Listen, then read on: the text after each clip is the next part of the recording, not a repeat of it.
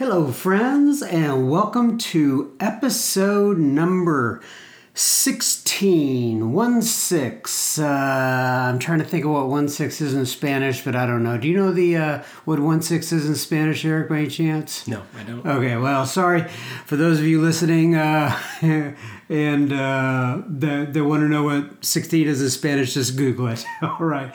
So anyway, this particular episode is brought to you by Dawn and David. Dawn and David went to our website, soberspeak.com. They clicked on the donate tab and they made a contribution. Thank you so much, Dawn and David, for your generous contribution. This episode with Eric is for you. At Sober Speak, you will find podcasts of people sharing their experience, of people sharing their recovery, much like you do at an AA speaker meeting. These men and women share their experience, strength, and hope centered around the Alcoholics Anonymous 12 Steps of Recovery. My name is John M. I'm an alcoholic. I'll be the host of this episode. Consider this Sober Speak meeting, if you will, a meeting between the meetings. So I have asked Eric, who is here with me today, to read a daily reading, a portion. I just asked him to bring in something that would be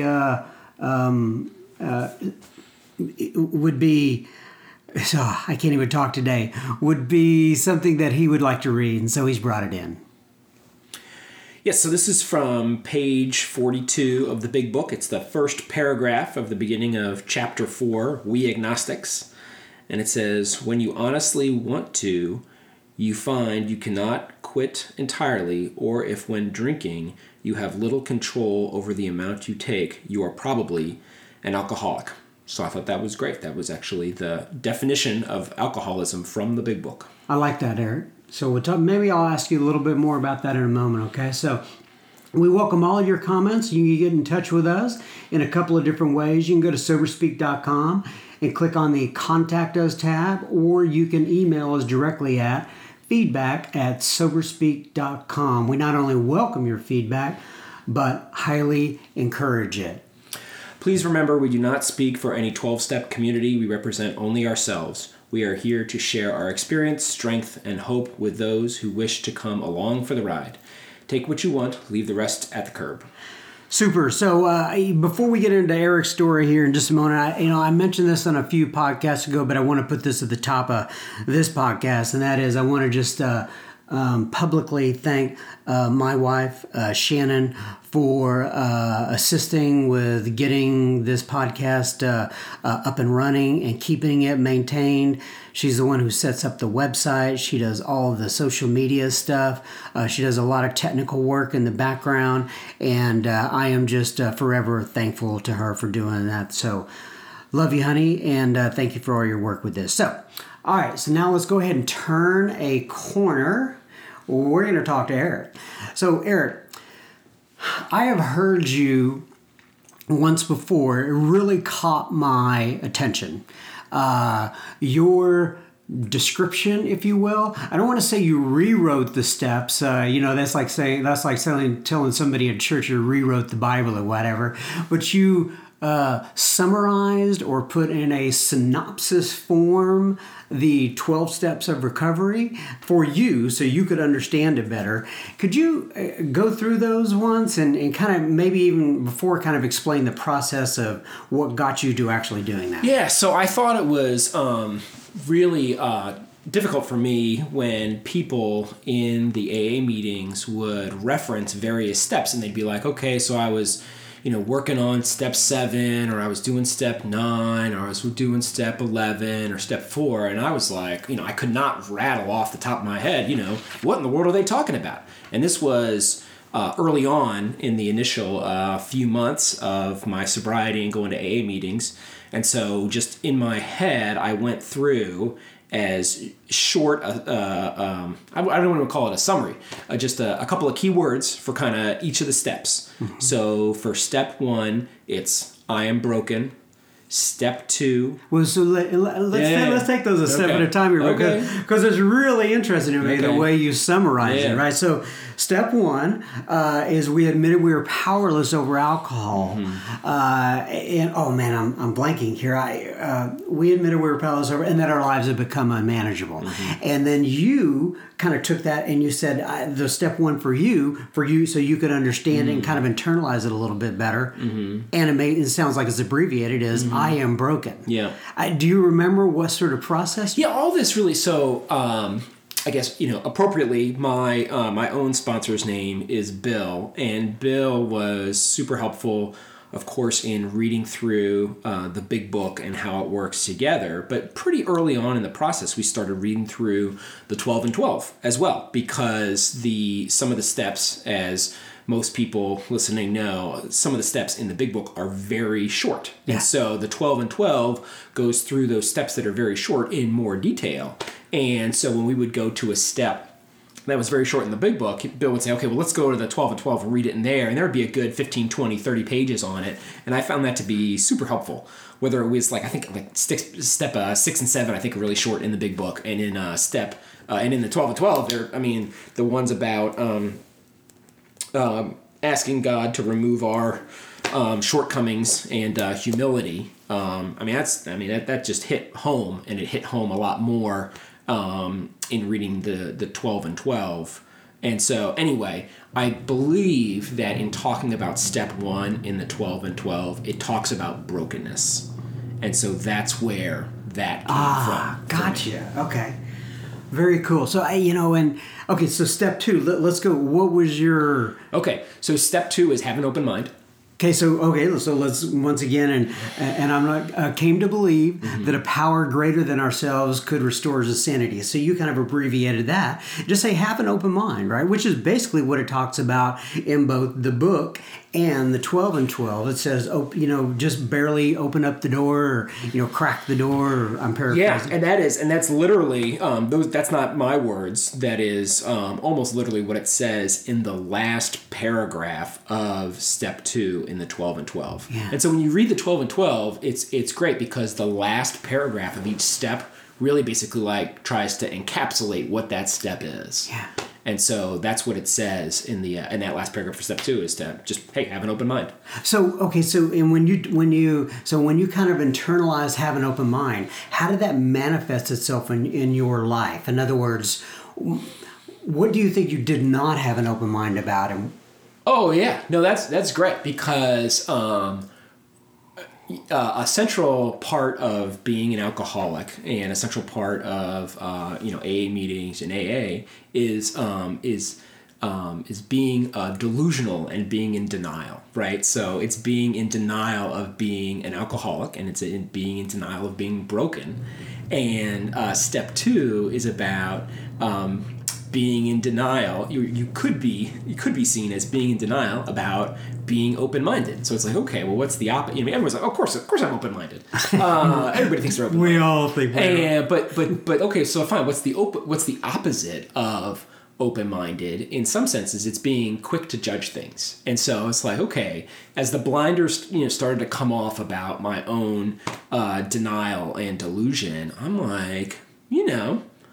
I am really quick to judge things. I'm quick to judge a lot of things. And it's amazing how, and obviously I was quick to judge my lack of being an alcoholic. And so I obviously had to take a step back and be no, I am broken, and then, I really had to take a step back about being open-minded. And it was so, because if you're not open-minded, then, obviously step 2 is there for a reason, because it's real hard to do steps 3 through 12 if you're not open-minded about it. And it's one of the Dawn from our group says, probably something that a lot of people say, which is, you come for the drinking and you stay for the thinking.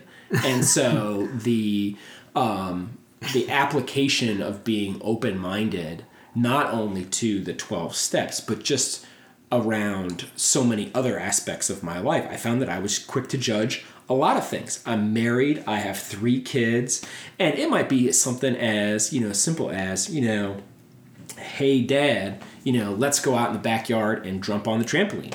Or, maybe, hey, can I eat this, before dinner? And so I would be like, I would be very quick to judge and be like, well, no, you can never eat anything before dinner because it will ruin your appetite, right?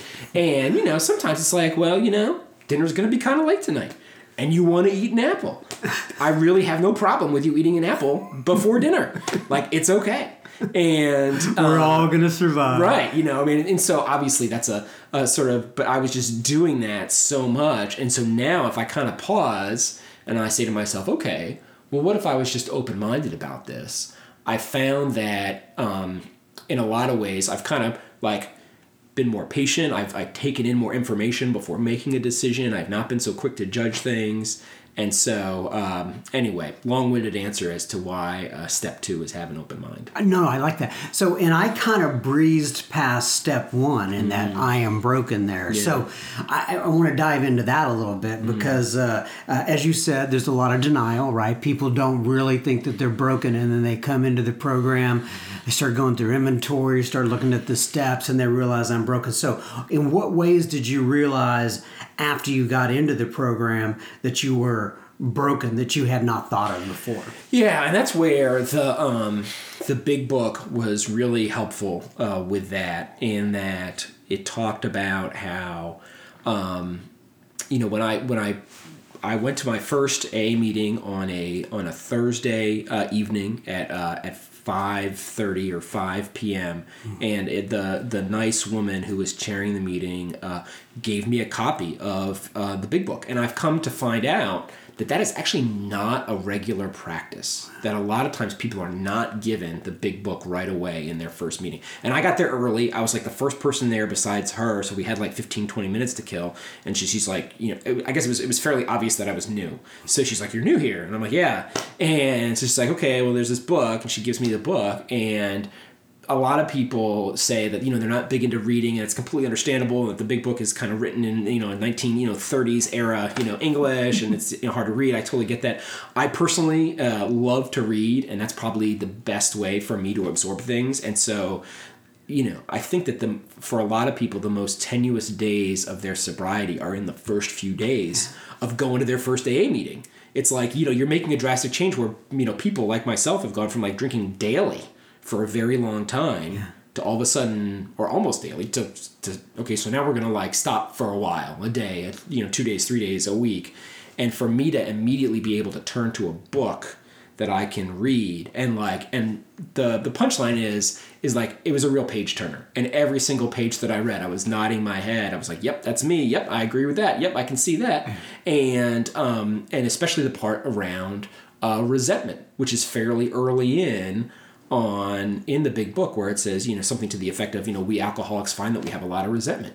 And I said to myself, what? I never really thought of it that way. I always had different euphemisms for the word resentment. I would call it frustration, right? Or maybe sometimes anger, but it was typically frustration. And I'm like, at the end of the day, that frustration is really resentment, right? And I'm like, I don't even know what resentment means. I had to look it up. And it means justifiable anger. And I was like, that's totally true. I was angry, but I felt like I was justified in my anger. And then I was like, and then of course, the big book quickly points out like that resentment is like, it's like, rattlesnakes and tarantulas, that it's like a really like dangerous thing, and that you need to let go of that. And that, having resentment is gonna come back to bite you, no pun intended. And so I was real, I'm like, what? I'm resentful.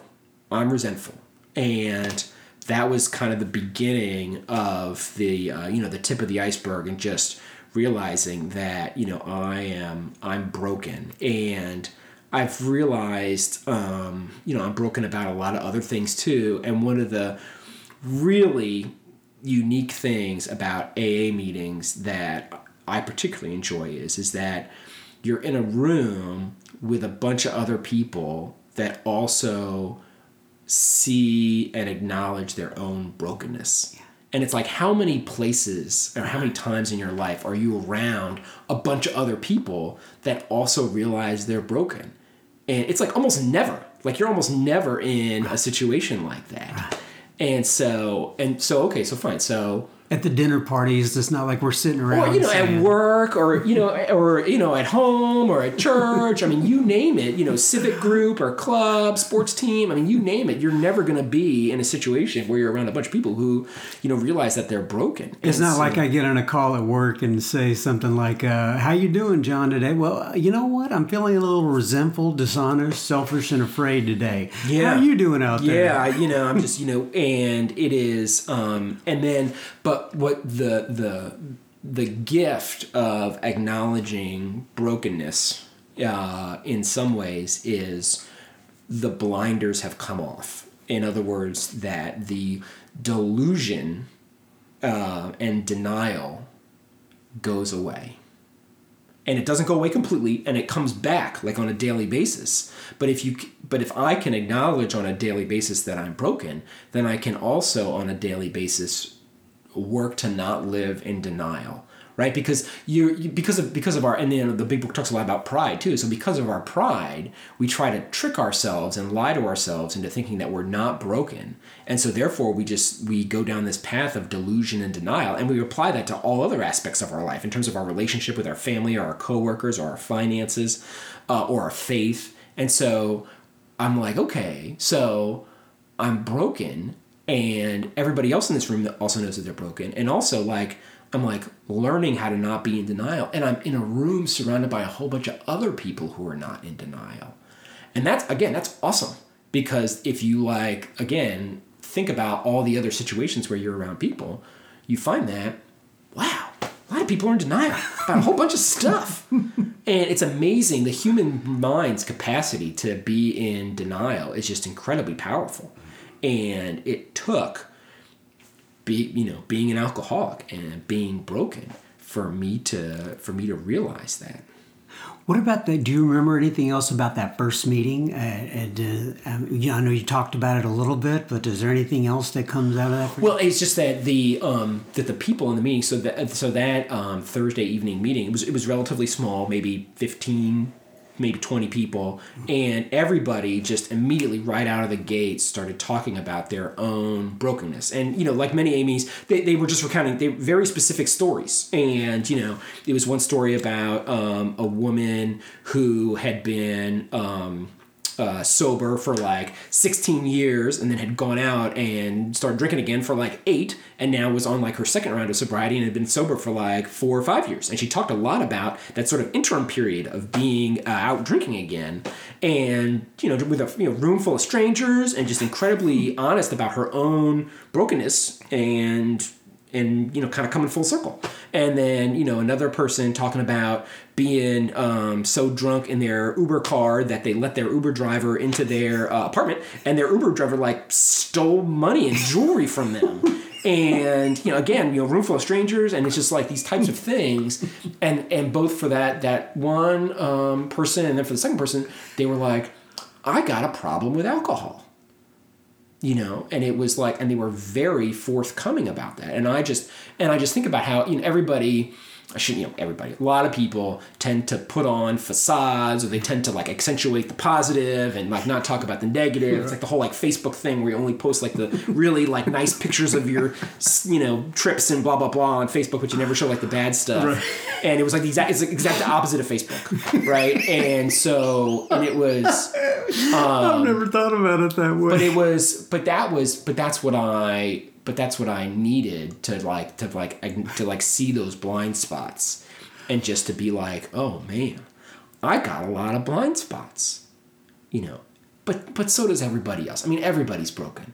Maybe the only difference between alcoholics and a lot of other people is we just realize that we're broken, and a lot of other people don't realize how broken they are, because we're all broken. Right. But once you acknowledge that, it's the fourth dimension doesn't come right away, but you can start to see the beginnings of the fourth dimension. Yeah. So, I know you were talking a little bit there about, having a hard time for most of us admitting that we're broken, because of our situation and such. And I want to talk about this a little bit, because I think it's important in your particular scenario. Can you talk about the kind of a career you had and what led up to that and why it may be, because I know I know a little bit about your background. Why don't you tell the folks about your background and why it may have been hard to admit that you were broken, so to speak? Yeah, so I'm a physician, and my drinking career didn't really start until the end of college for me, because I just had my nose buried in a book, and I was in the library constantly. Thus and the reading. Yeah, I just that's just I knew I had to I knew I wanted to go to medical school, so I knew I had to get good grades in order to do that. And even then, even in my senior year, it was weekends, but nothing. I didn't. Some people talk about alcoholism, and it's like, well, as soon as they started drinking, then they started having the mental obsession. And at least in retrospect, I really didn't. Like, I didn't, when I wasn't, drinking with my, friends on the weekend, I didn't really think about alcohol. And then I worked for 2 years before going into medical school. And then in medical school, again, what kind of job did you have when you? I was working as a hospital finance consultant. Ah. So this was back in the 90s, with the internet boom and everything, and it was just a great opportunity to go out and get some work experience and to get a job. And the average age of people starting medical school is actually about 24 anyway. So really? A fair number of people actually do have some degree of time in between undergrad and going to medical school. So it was really a fantastic learning experience. I just learned about the how the working world works. Kind of just getting up in the morning, going to work, and it's like, coming home late at night and, having an apartment and having roommates and paying bills and just, kind of being an adult, which, sort of, but then when again, it was at that point, it was not an obsession. Were you married? I knew you were No, I was single at the time. And I guess that, for me, like, what I realized, obviously after, years and years of denial, that I was an alcoholic, because when I wasn't thinking, I was thinking about drinking. When I wasn't drinking, I was thinking about drinking. And that's why I read that passage today, because, on page 42 of the big book, where it says, hey, if you tried to stop and you really found that you couldn't, or if you drank and you ended up drinking a lot more than you originally intended, right, then you're probably an alcoholic. Right. And it didn't start out that way for me, but it evolved into that. For me, and it really evolved into that in my residency. So after you're done with medical school, that's when you choose your specialty. And I was in the hospital, staying working 30 to 36 hour shifts every fourth night for 3 years. And what was your specialty? General internal medicine. Gotcha. And so it's a lot of, strokes and heart attacks and bleeding ulcers and cancer and kidney failure. And it was really a lot of, in the medical profession and for physicians, being imperfect is unacceptable. And we have this tendency to want to control everything, because we feel like we can, because here someone is coming to you and they're very ill, potentially, on the verge of death, and they are asking you to stop that from happening.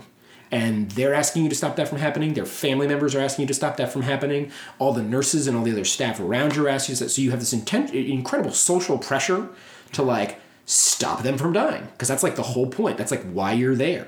And guess what? Sometimes you can.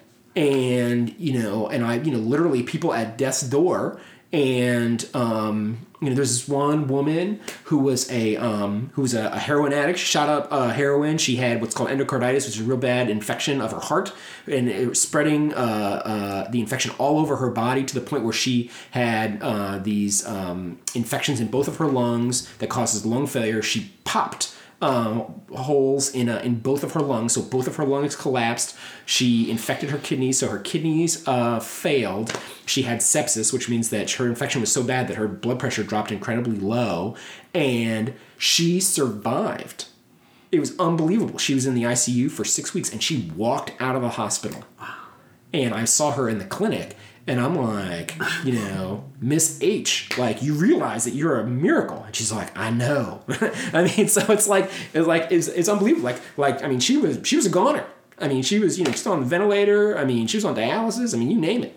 And she came back. And so what happens is that you get those, it's almost like the lottery, or it's like a slot machine where you try to exert your will and your power, and guess what? Sometimes it works, but I would say that a lot of the times it doesn't. Right. And the person's cancer progresses and it metastasizes, or they pass away, or they bleed to death, or they lose a limb from, they lose their foot or their leg from their diabetes. So I've always been curious, so how does that and maybe that's part of what you're talking about here. How does that affect you emotionally, spiritually, and is that why you turn to drinking? Yeah, it makes you incredibly. It made me incredibly frustrated, which again was my euphemism for frustrated with what? With anything and everything. Frustrated with anything that was getting in the way of me accomplishing my goal of saving that person. Gotcha. It could be the patient themselves, because they weren't compliant with their medication, or they wouldn't do what they were supposed to do. Or when they went down to the smoking lounge at the hospital, they shot up drugs and then came back to their room high as a kite. Right. And so I would be incredibly, angry at them. I'm like, I'm trying to help you, and here you are, engaged in self-destructive behavior. Right. Or I would be angry at any medical staff that messed up. And, people make mistakes. Yeah. So whether it was a fellow physician or a medical student or a nurse or a technician or different, part of the hospital, like if they messed up, I mean, I was livid. Gotcha. And I would be angry at God, right? I mean, it's like the classic case of like, there's the morbid joke in the medical profession that really nice people get cancer. Just the nicest people on the planet. Right. And they get struck down. And I had one guy who was an ex-FBI agent, and he was like 44, and he had acute onset leukemia, and his blood counts were through the roof, and he had to be transferred from another hospital over to ours, and his family was in the car driving to meet him. He had been amboed over, and he just broke down bawling because he had two daughters that were like 7 and 9, and he's like, I can't have leukemia. Like, this is like not okay. It's like this guy totally got gypped or struck down. And I was pissed off about it. And then on top of that, I'd be resentful at the hospital and at the residency program for having to stay up 30 to 36 hours every fourth night, because at the end of the day, that's like painful. I mean, it's like, try to put yourself in a high stress situation where you have to do like complex math problems. Right. And not sleep for, a day and a half. And that's like, it's like physically painful. Like I would have like it was funny, myself and my fellow residents, we would always talk about this gnawing, incredibly bad heartburn and stomach pain that we would get while we were on call. And it was a combination of drinking massive amounts of coffee to stay awake, and just the stress of having people, potentially at death's door, and like, you need to do something about it. And I was mad at medical school for not preparing me for this. And that's what every doctor says. It's like, look, medical school does not prepare you for residency. You get in there and it's, trial by fire, and you're just thrown in, and you better figure it out. And that's exactly what happens. All the attending physicians go home at 5 or 6 p.m. and you're there on your own until 6 a.m. the next day, and you got to figure it out. And so I would come back from the hospital on my days off, and I would drink. And for me, it was really a sense of euphoria that it would give me. And it was like, it was the exact opposite feeling as what I had when I was at the hospital. And had that euphoria happened in the past with you when you drank in college? It had, but it had never been, but I had other sources of euphoria. So, like, I had, like, hobbies and friends, right? And I was in a city where I didn't know anybody, and all my friends that were fellow residents, when I was off, they were working, and when I was working, they were off. So I didn't have the camaraderie to be able to, like, hang out with people. So I was incredibly isolated. And at the end of the day, alcohol was just really easy. Yeah. It was right there. And I was in a neighborhood where I could walk, so I didn't have to drive anywhere. And, so it's like any other type of like outlet whether it be, social interaction or playing sports or, what have you. And, and of course, that's the alcohol in me talking, because I could have done all those things, but I didn't. I chose to drink instead because it was easy. It was easy, and it produced immediate euphoria. Right, and I have to, and I have so many questions I want to ask, but this is one of them, right? And then we'll get on kind of more back to your story. But being on the inside looking out, we always hear about. What does the medical profession know and not know about alcoholism? And are they, when you go to the doctor, sometimes they just want to give you, what's that, a Xanax or whatever the case may be. So what did they teach you about alcoholism when you were going through your residency and such? Well, it is so, the official medical term for alcoholism. So alcoholism is the layman's term. It's not the medical term. So the actual medical term is referred to as medical use disorder, and it's a psychiatric diagnosis. Medical use disorder. Alcohol use disorder. Alcohol use. Okay, gotcha. Alcohol use disorder, and all the mental illnesses in psychiatry are in something called the Diagnostic Statistic Manual, the DSM. It's the 5th version that has come out. So in the DSM-5, it's referred to as alcohol use disorder, and it has criteria, and there's criteria for depression, there's criteria for post-traumatic stress disorder, there's criteria for generalized anxiety disorder, there's criteria for schizophrenia, and there's criteria for alcohol use disorder. And at the end of the day, that's one of the reasons why I read that passage from page 42, is that to a certain extent you can fudge the whether or not somebody has like alcohol use disorder in terms of like how you interpret the criteria and how you interpret that towards yourself or to another patient. And I think at the end of the day, it's like, well, if you tried to stop and you couldn't, or if you drank more than you originally intended, the 1930s definition is pretty good. Right. And so, at the end of the day, there's thought to be, hey, there's, some degree of, genetic component. There's even some degree of thought that there actually are a subtype of people who drink that actually have what's referred to as an opioid-like reaction to alcohol. In other words, it stimulates their brain in a similar way that heroin or opioids stimulate people's brains, and those people become especially addicted to alcohol. And that, whether you want to say that's the scientific equivalent of the quote unquote allergy, I don't know.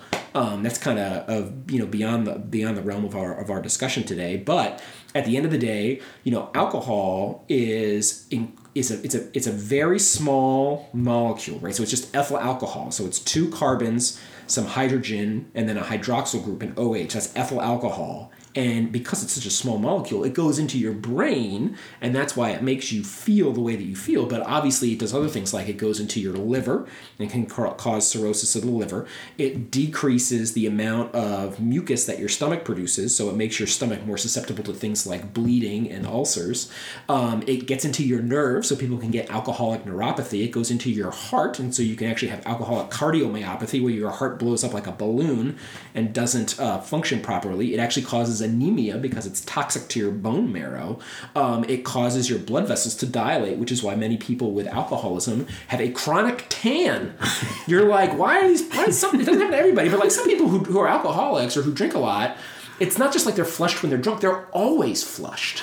And it's because the alcohol has permanently dilated the capillaries, specifically of their face, so that it makes them look more reddish tinged. So the point is that little alcohol molecule causes damage all over your body. We just happen to feel it in our brains.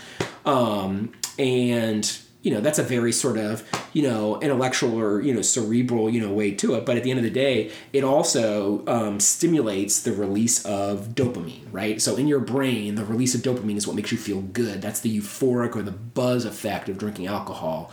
And so what else releases dopamine in your brain? Well, sugar releases dopamine in your brain. Cocaine releases dopamine in your brain. Heroin releases dopamine in your brain. Some antidepressants release dopamine in your brain, but other things like music releases dopamine in your brain. Conversations and laughter with your friends releases dopamine in your brain. So it's one of the reasons why, going to alcoholic meetings and the fellowship Alcoholics Anonymous is so important, because, okay, if you had this thing that was creating all this dopamine in your brain and that goes away, well, you got to replace it with something. And so that's where the fellowship's incredibly helpful. And that's why, too, in the 12 and 12 and in Living Sober, and from many people that I've heard in Alcoholics Anonymous, that's why eating candy is helpful.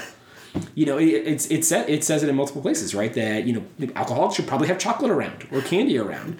Because didn't you? I love candy corn. It's because I sobered up around Halloween, and there just happened to be a lot of candy corn around, and so it's like when was it swans or geese or firstborn, whatever they see first, that's what they identify as their mother. So that just happened to be the first candy that I saw in my sobriety, and so I just identified with candy corn, and so it is, and it's because of that dopamine addictive, and sugar is highly addictive, coffee is highly addictive. All those things are highly addictive because of the dopamine that it stimulates in your brain, which is exactly what alcohol does as well. So that's more of an answer than you wanted to know, but that was all not like rationally and objectively viewed as me as an alcoholic.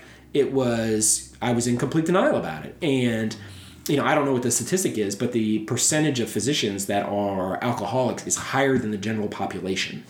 And most hospitals have a program for what they call disabled physicians. So for physicians that are addicted to either drugs and or alcohol, and they need to get help. And it has to be done in a way that does not ruin their career, because many physicians will never get help because they think that if they get help, it's going to ruin their career.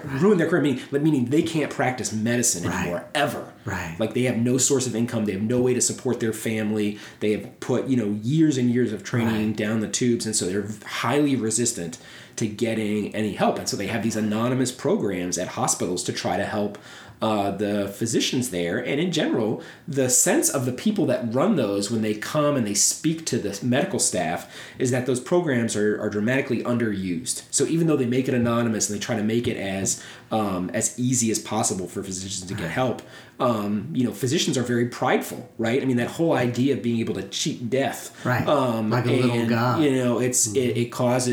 It causes tremendous amounts of pride that, which then leads to denial, which leads to, not believing in your own personal brokenness at all. And so as a result, it really took, like with many alcoholics, it took a hefty dose of, eating humble pie before any of this was possible, which is why the first step for me is I'm broken, because unless you acknowledge that, then nothing else is going to happen. And unless you acknowledge that specifically about alcohol, I'm broken as it relates to alcohol. And then the other thing that I found that was delusional on my part, and that was really key about that first meeting in Alcoholics Anonymous, is that this not drinking anymore needs to be for the rest of your life, and it needs to be absolute. So this is not a program to cut back on your drinking. This is a program to stop drinking completely. And I had never looked at it that way before. I always looked at, I really wish I could just drink less. And then AA was like, no, you have to not drink at all. The only way this is going to work is if you don't drink at all. And that had never occurred to me before. Again, because I was in denial and I was delusional. But I found that was really, and it took me probably like 9 months. And after I got my 9-month chip, I'm like, I'm never going to drink for the rest of my life. And like, I'm totally okay with that. I'm totally okay with that. Right. And that is actually, that's been very freeing. Yeah. So let's go. So I know that there was something happened there when you were going through medical school to where I believe you started at some point did you get out of, or you finished medical school and then started a business or something like that? Is that correct? That was later on, but that was then when I started drinking heavily in residency. I also started a business, and I got married, and then my wife and I moved. And what area of the country did you come from? Where were you? So we were in the Northeast originally, and then we moved to Texas, and the lack of sleep actually got worse, not better. So having small kids that were not good sleepers, and our second child actually had colic, and so he literally screamed for the first 2 years of his life, and so I was just not there was no there were I don't know, so I was working at the hospital, I was starting a business, and then I was getting no sleep at home at night. And so if there was any opportunity other than like those three things, so it was either work, or up at night with the kids, if it wasn't one of those three things, then I would try to drink as much as I could. That's not a life, is it? So what brought you into, so how did you get into AA? How did you find it? So I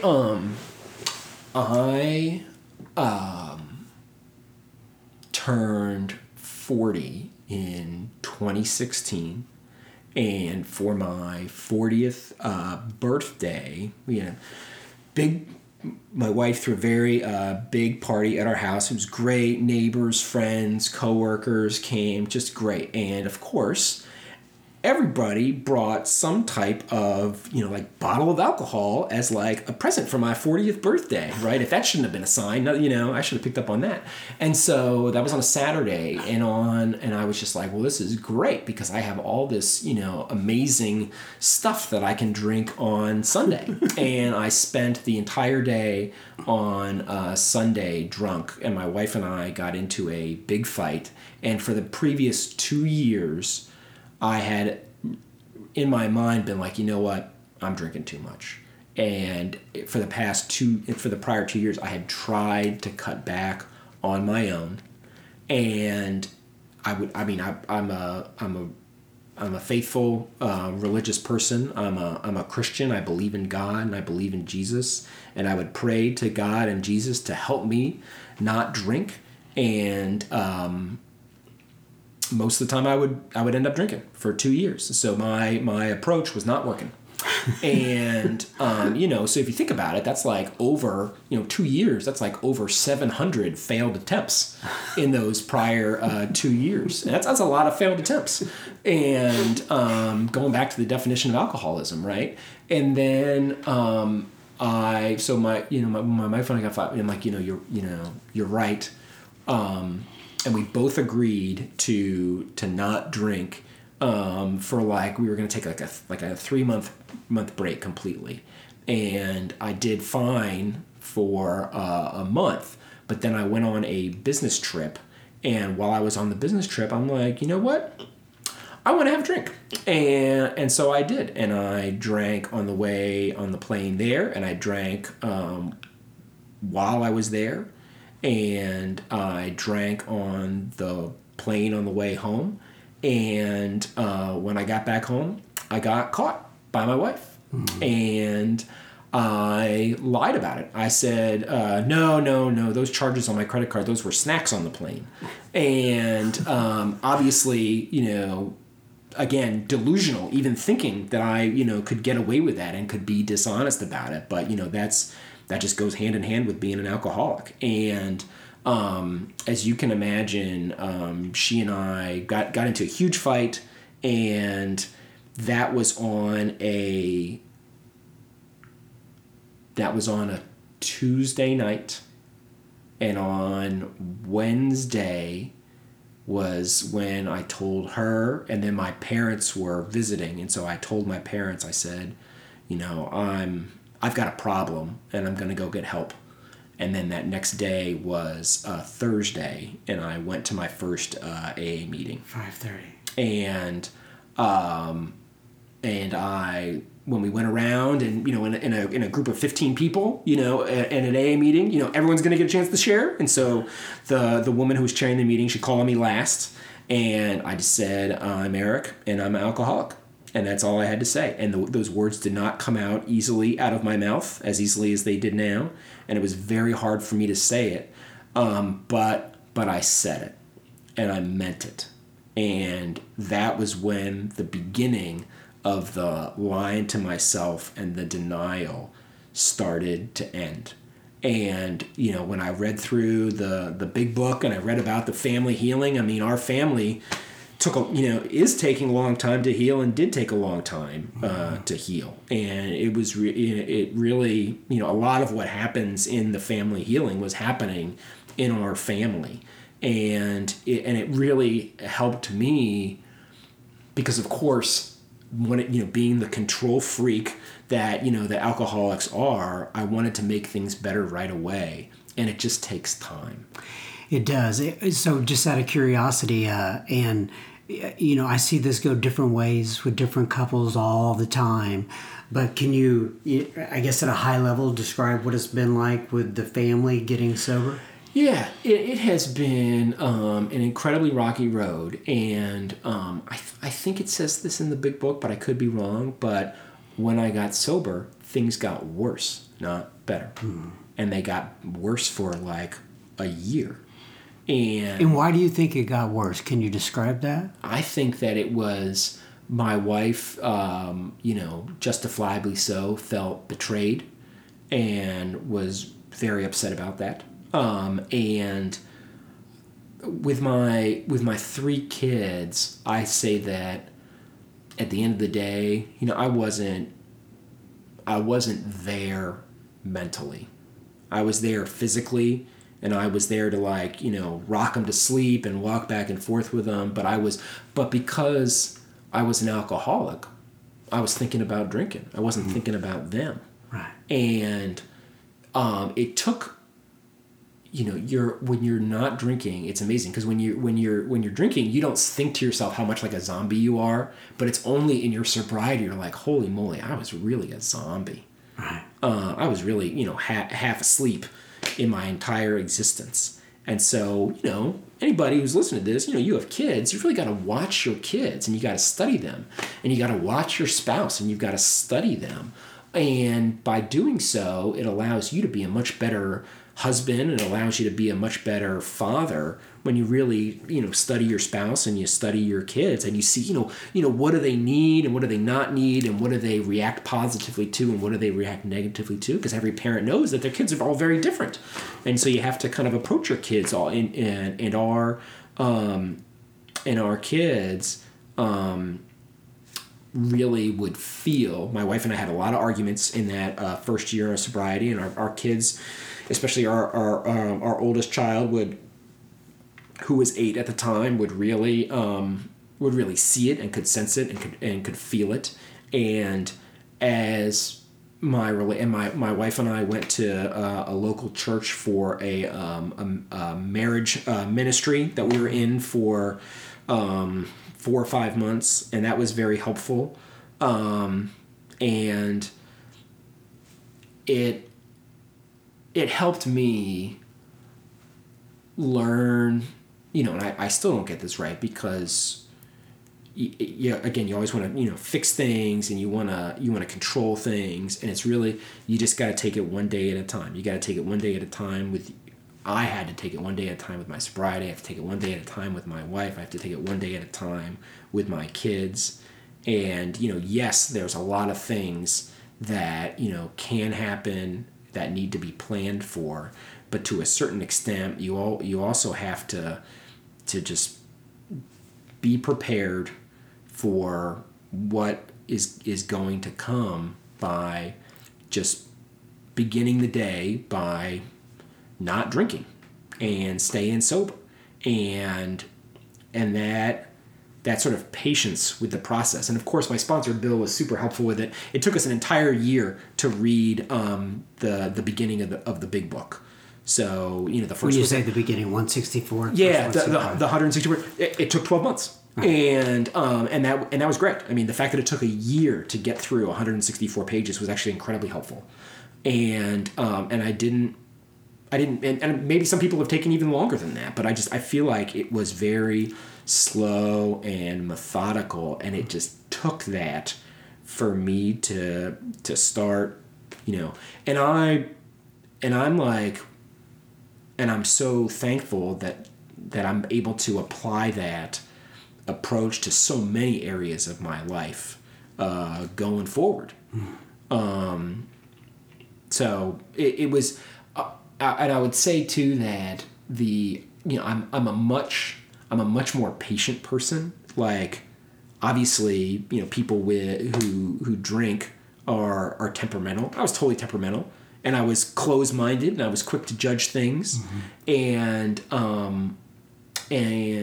I would try to control things, and I had a lot of pride and ego, and I had a lot of resentment, and by not having resentment, not having pride, not having ego, and I've realized every day I need to work on not having those. It's not like they're, it's not like I've been cured of them. Like, it's just it's a daily thing that you have to stay after. But if you can stay after that, guess what happens? Your relationship with your spouse improves, and your relationship with your kids improves. In fact, just yesterday, I had yelled at my daughter for not following directions because, she had kind of maliciously thrown a football on my son's back, and she was trying to hurt him, and so I scolded her, and I wanted her to go inside, and she wasn't following directions, and I yelled at her. And then, because of the AA program, later on that night, I told her I was sorry, and I asked her for her forgiveness. And the old Eric would not have done that. Right. And also, too, I was thinking, okay, the reason I got so upset about that was because I felt like she was disrespecting me. And that got under my skin so much because of my pride. Yeah. And it's she's 9. Right. Why do I have such an ego that I would get so upset about that? And that was just really a fault and a shortcoming on my part to be that way. Right. If she, guess what? She's going to be disrespectful in the future. That's just going to happen. Every parent knows that, right? But when that happens, it doesn't have to turn into World War III. It doesn't have to. And I really credit the, AA with having, at least the beginnings of that type of perspective, because my alcoholic mind would not have dealt with it in that way in the past. So I got you way off track at the beginning of this thing. You were going through your summary of the steps. Yeah, the shorthand version of the steps, and I'll just go through them all real quick, just so that I can get them out, because I need a little bit of momentum just to make sure I can get them off my tongue. So 1 is I am broken. 2, have an open mind. 3, trust in God. 4, list your sins. 5, confess your sins. 6, have God remove your sins. 7, through humility. 8, list those you've hurt. 9, fix it when possible. 10, do it again and again and again. 11, not my will, but God's will be done. And 12, pass it on. My favorite is 10, do it again and again and again. Yeah. So we call them the maintenance steps, right? Yeah. Well, Eric, time has flown by. Okay. And I really enjoyed having you. I'm going to close it up with some comments here, read a little bit out of the big book, and just keep in mind, folks, that we welcome your thoughts and your feedback. Please, once again, contact us at feedback@soberspeak.com or go directly to the website soberspeak.com. We encourage your input in whatever way you want to give it. We'd like listener input. In other words, you can share your experience, strength, and hope, and provide your comments and suggestions. Thank you for your support in whatever form it comes, whether it's just by sharing the podcast or listening as you were able to. And I'm going to go ahead and read from page 164 here. This is the last couple of paragraphs in the big book. Abandon yourself to God as you understand God. Admit your faults to Him and to your fellows. Clear away the wreckage of your past. Give freely of what you find and join us. We shall be with you in the fellowship of the Spirit, and you will surely meet some of us as you trudge the road of happy destiny. May God bless you and keep you until then. Keep coming back. It works if you work it. Thanks for being here.